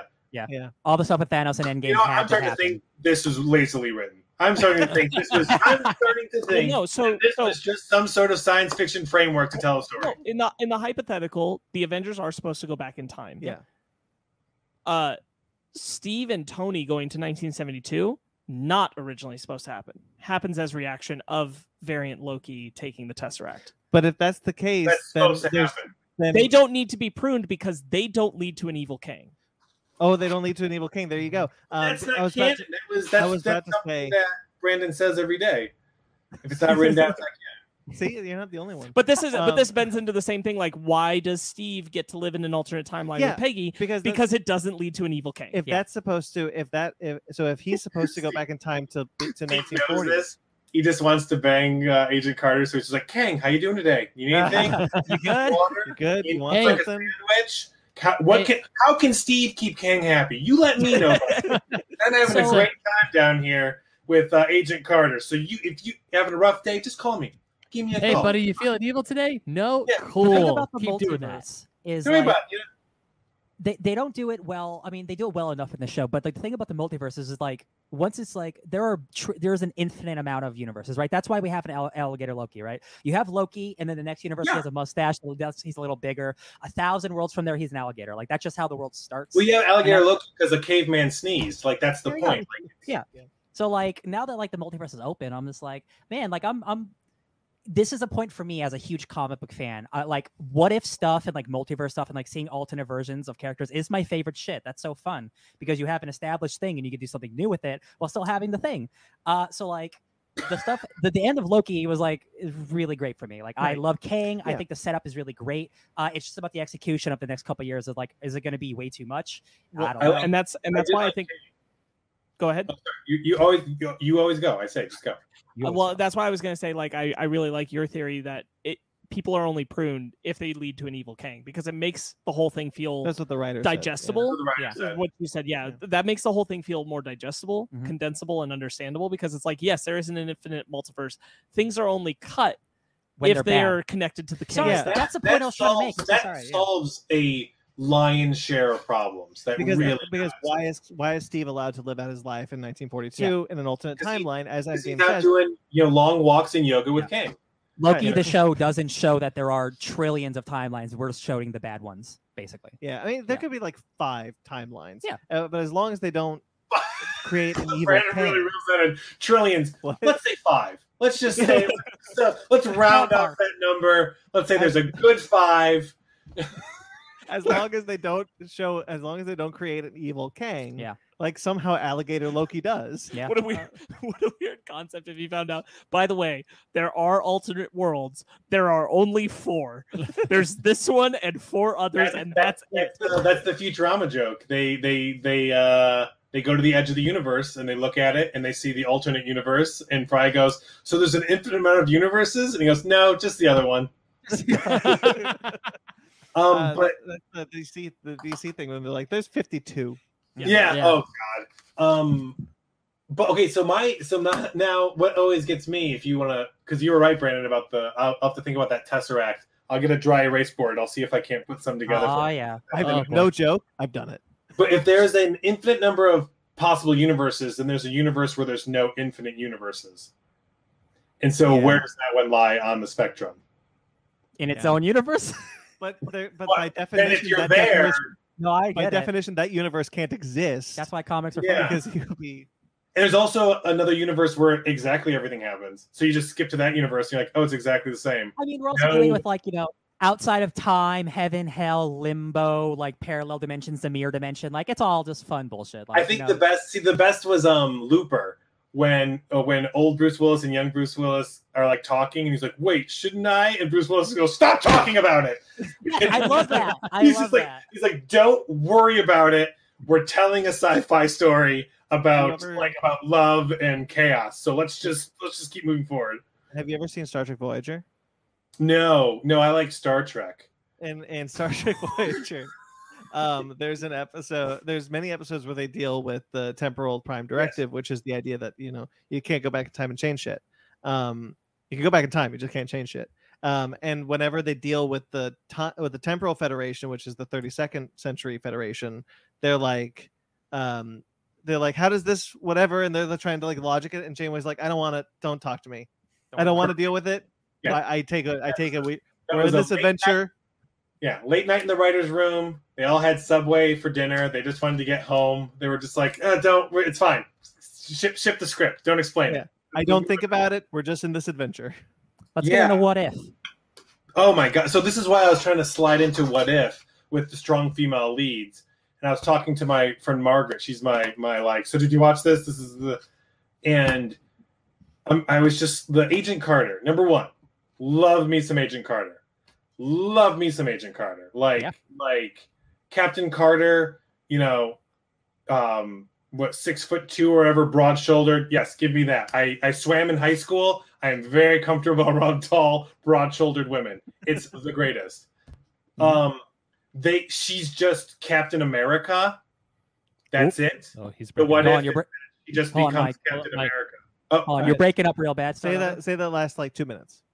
The last 2 minutes? No, like that last little chunk.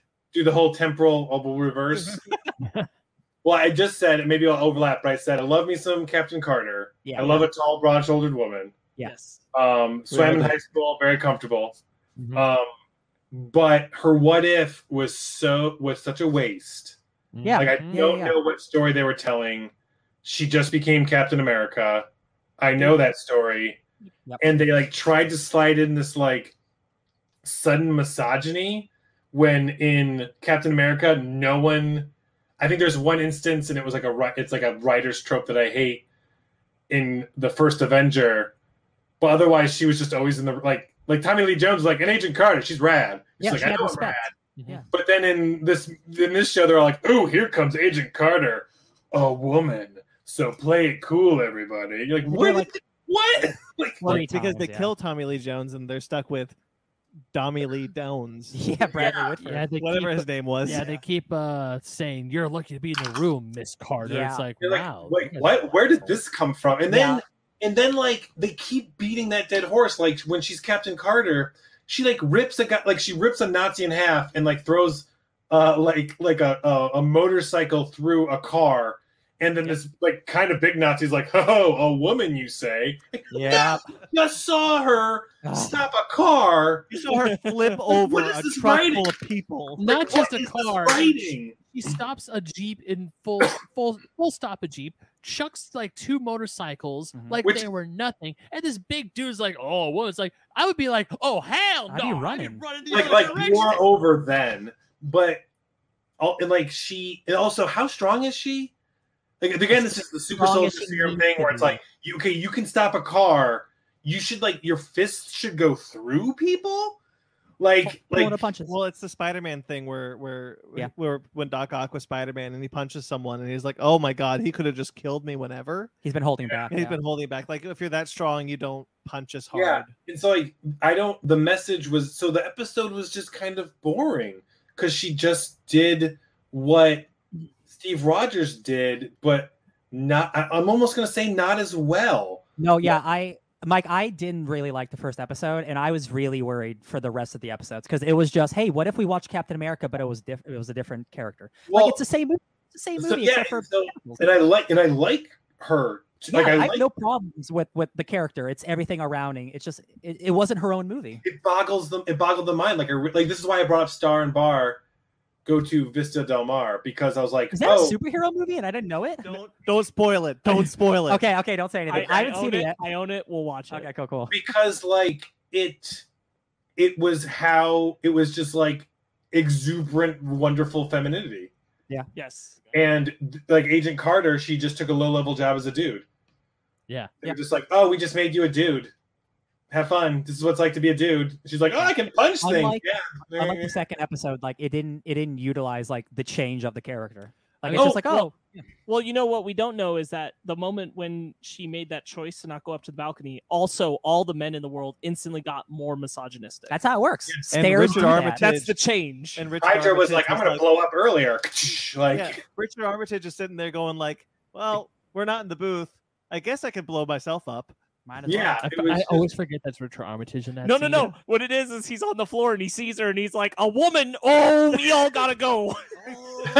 Like, oh god, I wanted her to be bigger. I know they like made her taller and broad-shouldered, but like I wanted like what Steve Rogers goes from to what he goes to.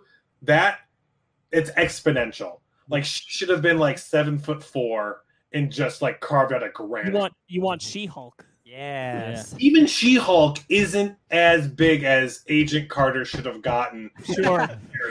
Like She-Hulk, later on they do like a different She-Hulk, but like the She-Hulk where she's a lawyer is just like she wouldn't even place in a female bodybuilding competition. She wouldn't even be like invited. Sure. She'd be like, oh, and the beginners, look at her cutting carbs. All right, word.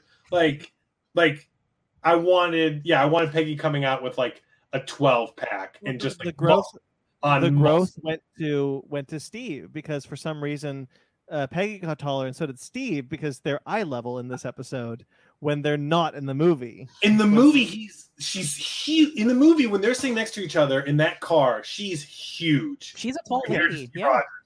He is so like, how is anyone even beating Steve Rogers up when he's that small? Yeah. Like it blew my like they made him so small. Like you could just like pick him up and maybe toss him and make a field goal at the 50-yard line or something. Just like anyone, I could have done the fastball special with. I was literally about to say it. You beat me to it. Okay, so one other thing about Agent Carter that I want to mention. This is just my little tiny little nitpick. I know they probably could call her Captain Britain because Captain Britain is technically an X-Men character, but just call her freaking Captain Britain. Ben, this is as someone who has not read 50 years of Captain Britain. They cannot call her Captain Britain. That's a character who exists already. She was technically born in Wales. No, I don't know.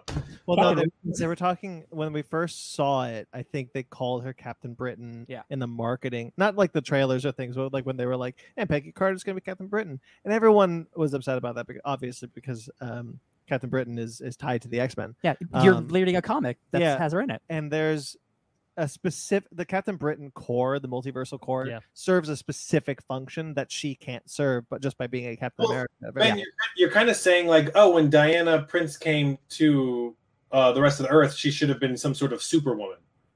Like, well, that's not Superwoman. You know, like you can't. In the comics, whenever we do a variant of Peggy, that's a Captain America type. They just call her Captain America. I literally just read a comic today that she's Captain Carter. It was Exiles #3. That's her. I wish she would have had the helmet. I wish she would have stuffed those pin curls in the helmet. She got a cool sword though. She did. Oh, I mean, at the very end.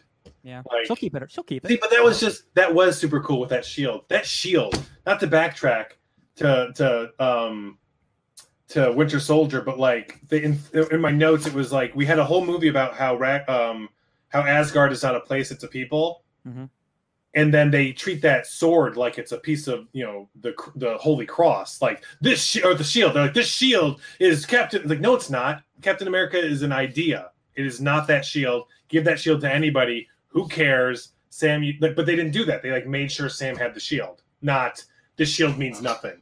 It's an idea. Captain America is I can't help but point it out all the time. It's not the same shield. It's not Steve's shield. It's a different shield. Well, it's the shield Steve gave him. Right, but I mean, it's like Steve's shield was destroyed by Thanos. Sure, it was never mended, and he came back from the alternate timeline with a different shield. Oh, okay. I thought they mended it. Oh no, you can tell like it's a different design. Like pattern. If you look at the star closely, there's like a few more lines. So even more reason to be like, wait a minute, like some. See, I need you to go. It is literally Sam's shield. Literally, it's like Steve went to a Comic-Con and was like, "I'll take this to the future." Like it's not even made out of adamantium. It's just like U.S. agents. It's like crappy stainless steel. It's made out of a sled, like in a garage. I always figured that when he came back from the alternate timeline, before he came back, he just had the Wakandans of his timeline make a shield for Sam because he was literally giving Sam a shield. So this is going to be your shield. No, he was just Captain America in his timeline and gave him the shield he was as Captain America. That's how I saw it. From that timeline. I mean, that also is true. He didn't just stop both can be saving true. people. No, I'm not saying he didn't. No, I know. I'm not saying he did. I'm saying my headcanon is that he specifically had the Wakandans of his timeline make Sam a shield.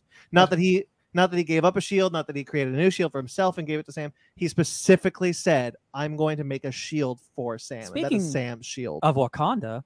Wait, speaking of Wakanda, so they made Sam new wings, but didn't fix his boat. I was so annoyed. Like they're like borrowing parts from like their neighbors, and it's like, what kind? That's community. What? Like, like then I was like, how much is that loan for? Like 12 grand? How much is an engine for this boat? Like how? Like it can't be. You could sell your car. Like it can't be. Like how much money do you need, Sam? How much money do you need? Go to one Comic-Con. Sam. Yeah, like how much money do you need, Sam?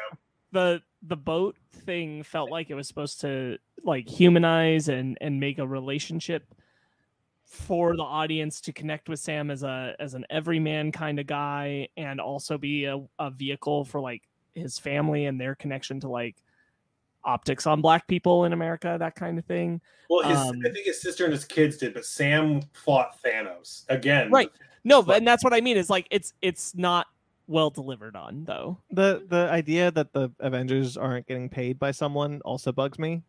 Like honestly, like I can't stop thinking about how weird it is that there was a stipend or something. Right, there's no like Stark Foundation that just gives them an allowance. Again, you couldn't the comics do that too. Text Pepper Potts. Like right. You fought Thanos together. I don't like it was just so lousily like it got too big. But I don't want to let's skip forward. Oh, so let's skip forward then to the What If, the second one. You guys watch the second one? Yeah. So a thing that I didn't like, I mean, I get it, and I didn't like them. I didn't like them saying, "Oh yeah, we have all these Infinity Stones in Loki." I know they needed to do that, but I didn't like them kind of neutering the Infinity Saga. Like I know they're trying to start a new level, so we have to like kind of start back at zero. Yeah. But then since they got to the main villain so quickly in that series, I don't like it would have been nice if maybe they didn't work, but then maybe Kang revealed at the end he has a drawer full of Infinity Stones. Maybe Loki is still trying to hold on to that, but to do it in the first episode kind of took me out of my sails. I understand, and I definitely did see other people have that concern too, because like, we just had 10 years of this, and you're kind of trivializing it. Yeah, It doesn't take away everything that happened. It's just setting up the future of this is how powerful the next villain is. That the Infinity. It might be a little too soon for you. For me, like. I guess I didn't need this more setup. Like I thought it was a good palate cleanser for me. Honestly, we talked about it we've talked about it before, Ryan. We all know this. The Infinity Stones in the comics, they only work in their home timeline. They don't work in any other timeline. Yeah. So if they're taken outside of time, they wouldn't work anyway. So I'm kind of okay with that. To say I have a problem with this is wildly inaccurate, because it's not a problem. It's not a nitpick. It's really just a statement that I noticed. I'm glad that Thanos in What If Episode 2 is still like, he still thinks the snap would be a good idea. Yeah. But I did initially think like I don't know if I needed that so soon after we just were like did a 2 movie back to back of we're trying to beat him. That's why I kind of wanted to slide into the second episode with Thanos being like, "Hey guys," I was like, no.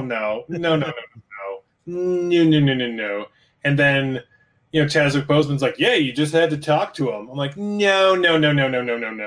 And it works as comedy. Did you guys like the second episode? I was also disappointed with that episode. So I'm on an island here.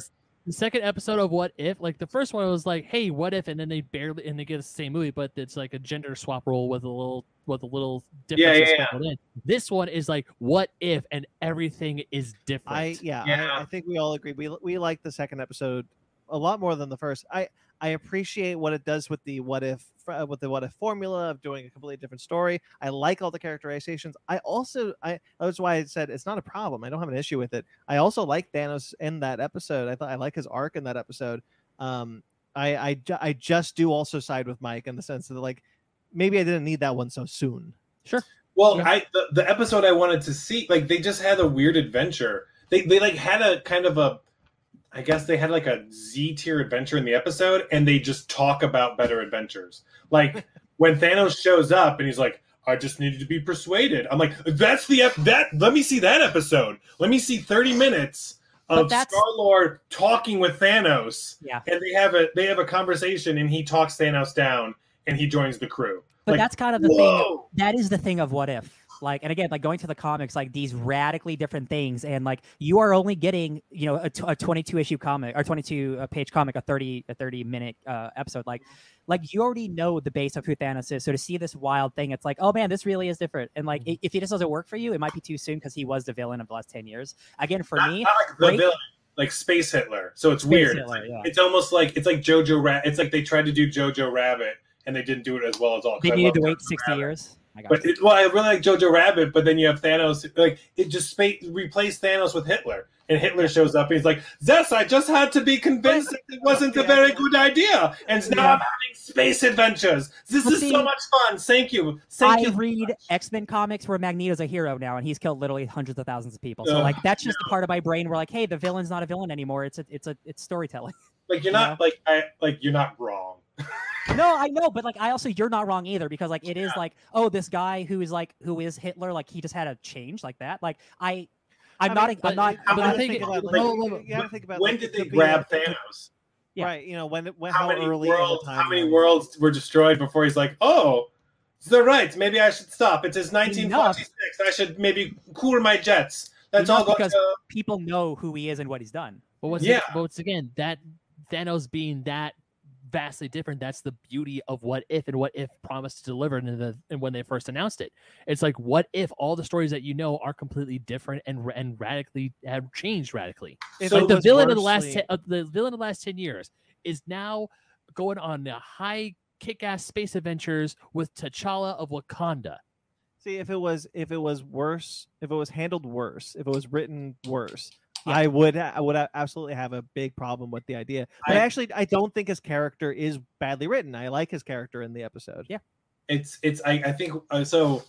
Ben, you inspire me, or you remind me, or you influence me in a way of I realize the not the problem I have, but the thing I'm grappling with is how to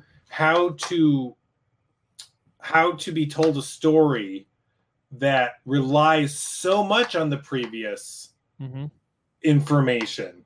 Yeah. Right. Like I can't, like it needs me to remember. It needs me to know all that. Yes. Otherwise, like if you just watch this, it's fine.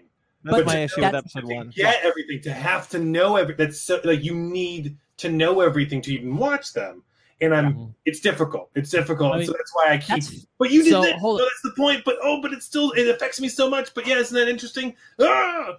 Yeah, which I feel like the beauty and the curse of What If is that the show is relying on the fact that all 5 of us have watched nearly every single piece of Marvel media. We've definitely seen all the films, not all the TV shows, but you've definitely seen all the films.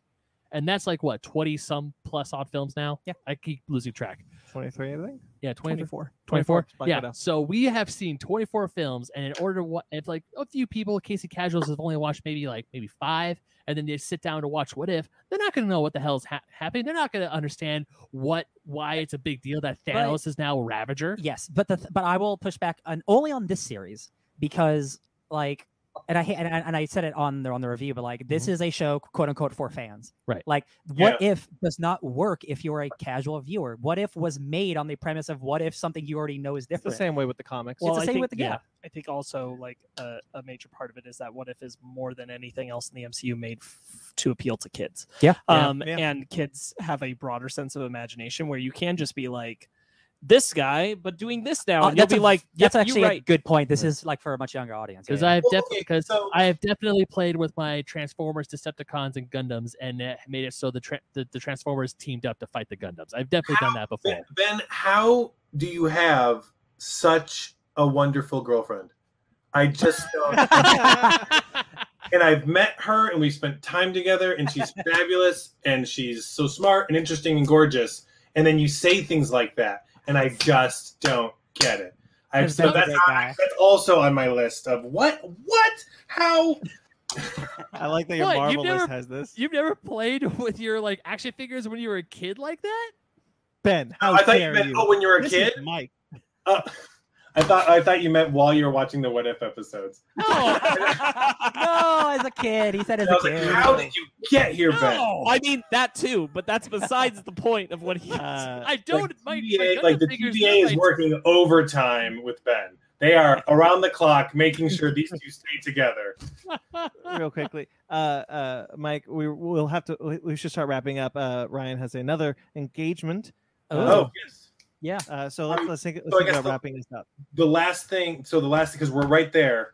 I guess the last thing, because you say these are for kids, and the animation is great, and I love them. What they're saying then is really confusing to me, because with Captain Carter, it's like, if Captain Carter was Captain America, nothing different happens. What if T'Challa is Star-Lord, and it's like immediately it's like, if you come from wealth and education and an intact family, you will do better in the world than if you come from poor, uneducated with a single mom.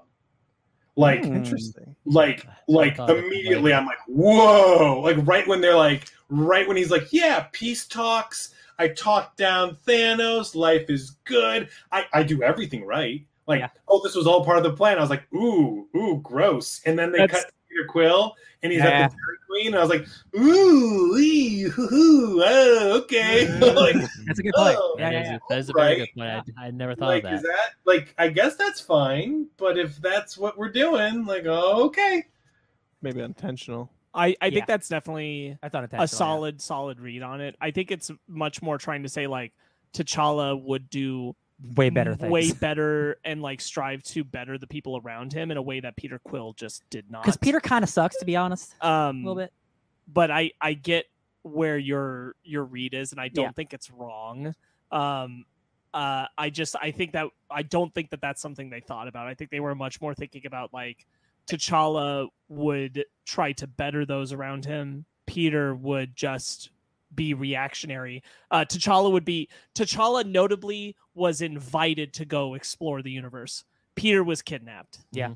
And also to push back on that thing a little, T'Challa in the flashback back on Wakanda before he goes off with Yondu, he's asking his dad, why can't we go and talk? And then why can't we reach out to these other nations?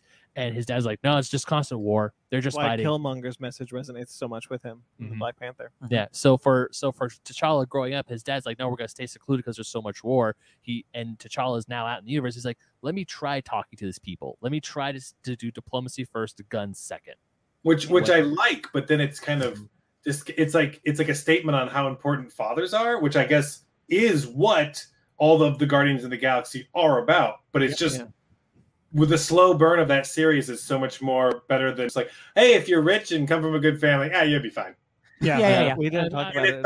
If you're not, you have no chance. You're like, oh, okay, yeah. We didn't talk about it in our Fake Nerds Watch episode, but somehow the Collector has killed Captain America, Iron Man, Captain America, Thor, and Hela. Oh shit! At least collected their stuff. Somehow he's gotten their stuff. When I saw that too, I was like, what? this is too much. This is I can't sit here and think. All right, he's a collector. He collects important stuff. Can you imagine Hela just drops her her helmet somewhere and she's just like, gotta get out of here. He's just like, I figured they boned, and then that was just on the end of the bed, and he was like, "I'll take that." Old. Hey, Do you think she wears that? No. She only takes her hat off for one thing. She's like Smokey and the Bandit. Oh, well, theoretically, the collector is millions of years old, like the Grandmaster, and Hela is thousands of years old. Ooh, that's true. These May December relationships, they never last, but they're a lot of fun. Never last. But they're a lot of fun. Why don't we do final thoughts? Did you have any more notes you wanna wrap that up? I just appreciate you guys letting me just gush all this out. No, we love it. I always love talking to you because we're firmly deep in the trenches and you're flying in the sky high above. And sometimes it's nice to get another's perspective. I always love chatting with you. Yeah, I'm up in the helicopter doing the traffic report. You're monitoring, and we have no free will down here. We're just absorbing the MCU. Oh, that's how I see you guys too. You're right. Same page. Yeah, I just need to make sure when I bring up old childhood stories of me playing with my action figures, I have to be very specific that it's when I was a young child, not when I'm actually watching the TV show. Now that he's defending it, I mean, and it's so hard. Now I'm kind of like. The fact that it just is so fluid and it could have been any time, that speaks volumes. Listen, time is a lake. It could happen anytime. Exactly. I love doing an MCU temperature check like this, especially in the age of more than the movies. There's all this other content you got to think about. I'd love to do this again. Yeah, definitely. Well, let me know. Mike, we'd love to have you on again. You tell me as soon as you got a trivia challenge, man. We're doing it. It's happening. I'm looking at it right now. Ooh. On my desk. All right. I'll get to it. And I know we've talked about other things that hopefully we'll get you on for, and you can. I love it. I love you guys. Rock and roll. So thank you guys. Man. Yeah. All right. I guess we should wrap up. So Mike, why don't you tell the people where they can find you? So you can find me on Instagram at Mike Matola, and you can also find me on TikTok at Mike Matola. I'm off of Twitter. I've switched over to TikTok. I do some a little bit. Twitter, I realized at best, Twitter could just get me fired from a job. Like at its best, I could just lose opportunities from Twitter. So I was like, I'm just going to jump ship. That's like I'm done. So yeah, you can find me on Instagram and TikTok, and you can find all my artwork and posters at linebylineposters.com. And if you haven't seen his posters, this is your first exposure to Mike Matola, check them out. They're incredible stuff. I adore them. Oh yeah. And we're still waiting on one. Yes, we are. Oh my God. It's just this they're all uphill battles. It's just running. I understand. Running through mud. All right, guys. Of course, you probably know where to find us. You can find us on. Make sure to like this video. Make sure to subscribe to this channel. You can find us on Fake Nerd Podcast on all the social medias. You can check out our other shows such as Fake Nerds Watch. This is special. We are currently doing What If and Star Trek Lower Decks. There's Basement Arcade. We just recorded some stuff for Basement Arcade. There's Basement Arcade Pause Mini. There's a new episode of Cindy Jax. Yep. Cindy Jax. Yep, that's up. There's Fake Nerd Book Club, which is currently on hiatus, coming back soon, and Animation Station. The most recent episode was Transformers War for Cybertron Kingdom. That was with myself, Sparks, and Ben. All of those can be found on this channel, and of course, you should check out the audio stuff, where I do Conversation, which is talk to podcasters about fandom. I just recorded a really fun episode with the other guy from Kaiju Weekly, Michael Hamilton. Nice. That was really great. And of course, you can find our mothership show, the Fake Nerd Podcast, where we record live every Sunday, where we do tons of movie reviews, topics, things, what have you, news, book clubs. This week we're talking about Free Guy. Ooh. So this past week, probably because you're watching this after the episode aired, we just talked about Free Guy, and then the week after that is Candyman. Don't say it 4 more times. And that's everything. Is it in a mirror? Is it in a mirror? You have to say it? I forget. Yeah, no, it's in a mirror. Okay, I'm at BC McClure on Instagram and Twitter. Ben, you can find me hiding all my action figures at BedMagnet27 on Instagram and Twitter. Ryan, I'm at DJ Tony Snark everywhere. Sparks, you can find me questioning my own free will at Sparks Witty on Instagram and Twitter. SPARKZ Witty. All right, make sure to like this video, subscribe to this channel, and until next time you see us, stay fake nerds.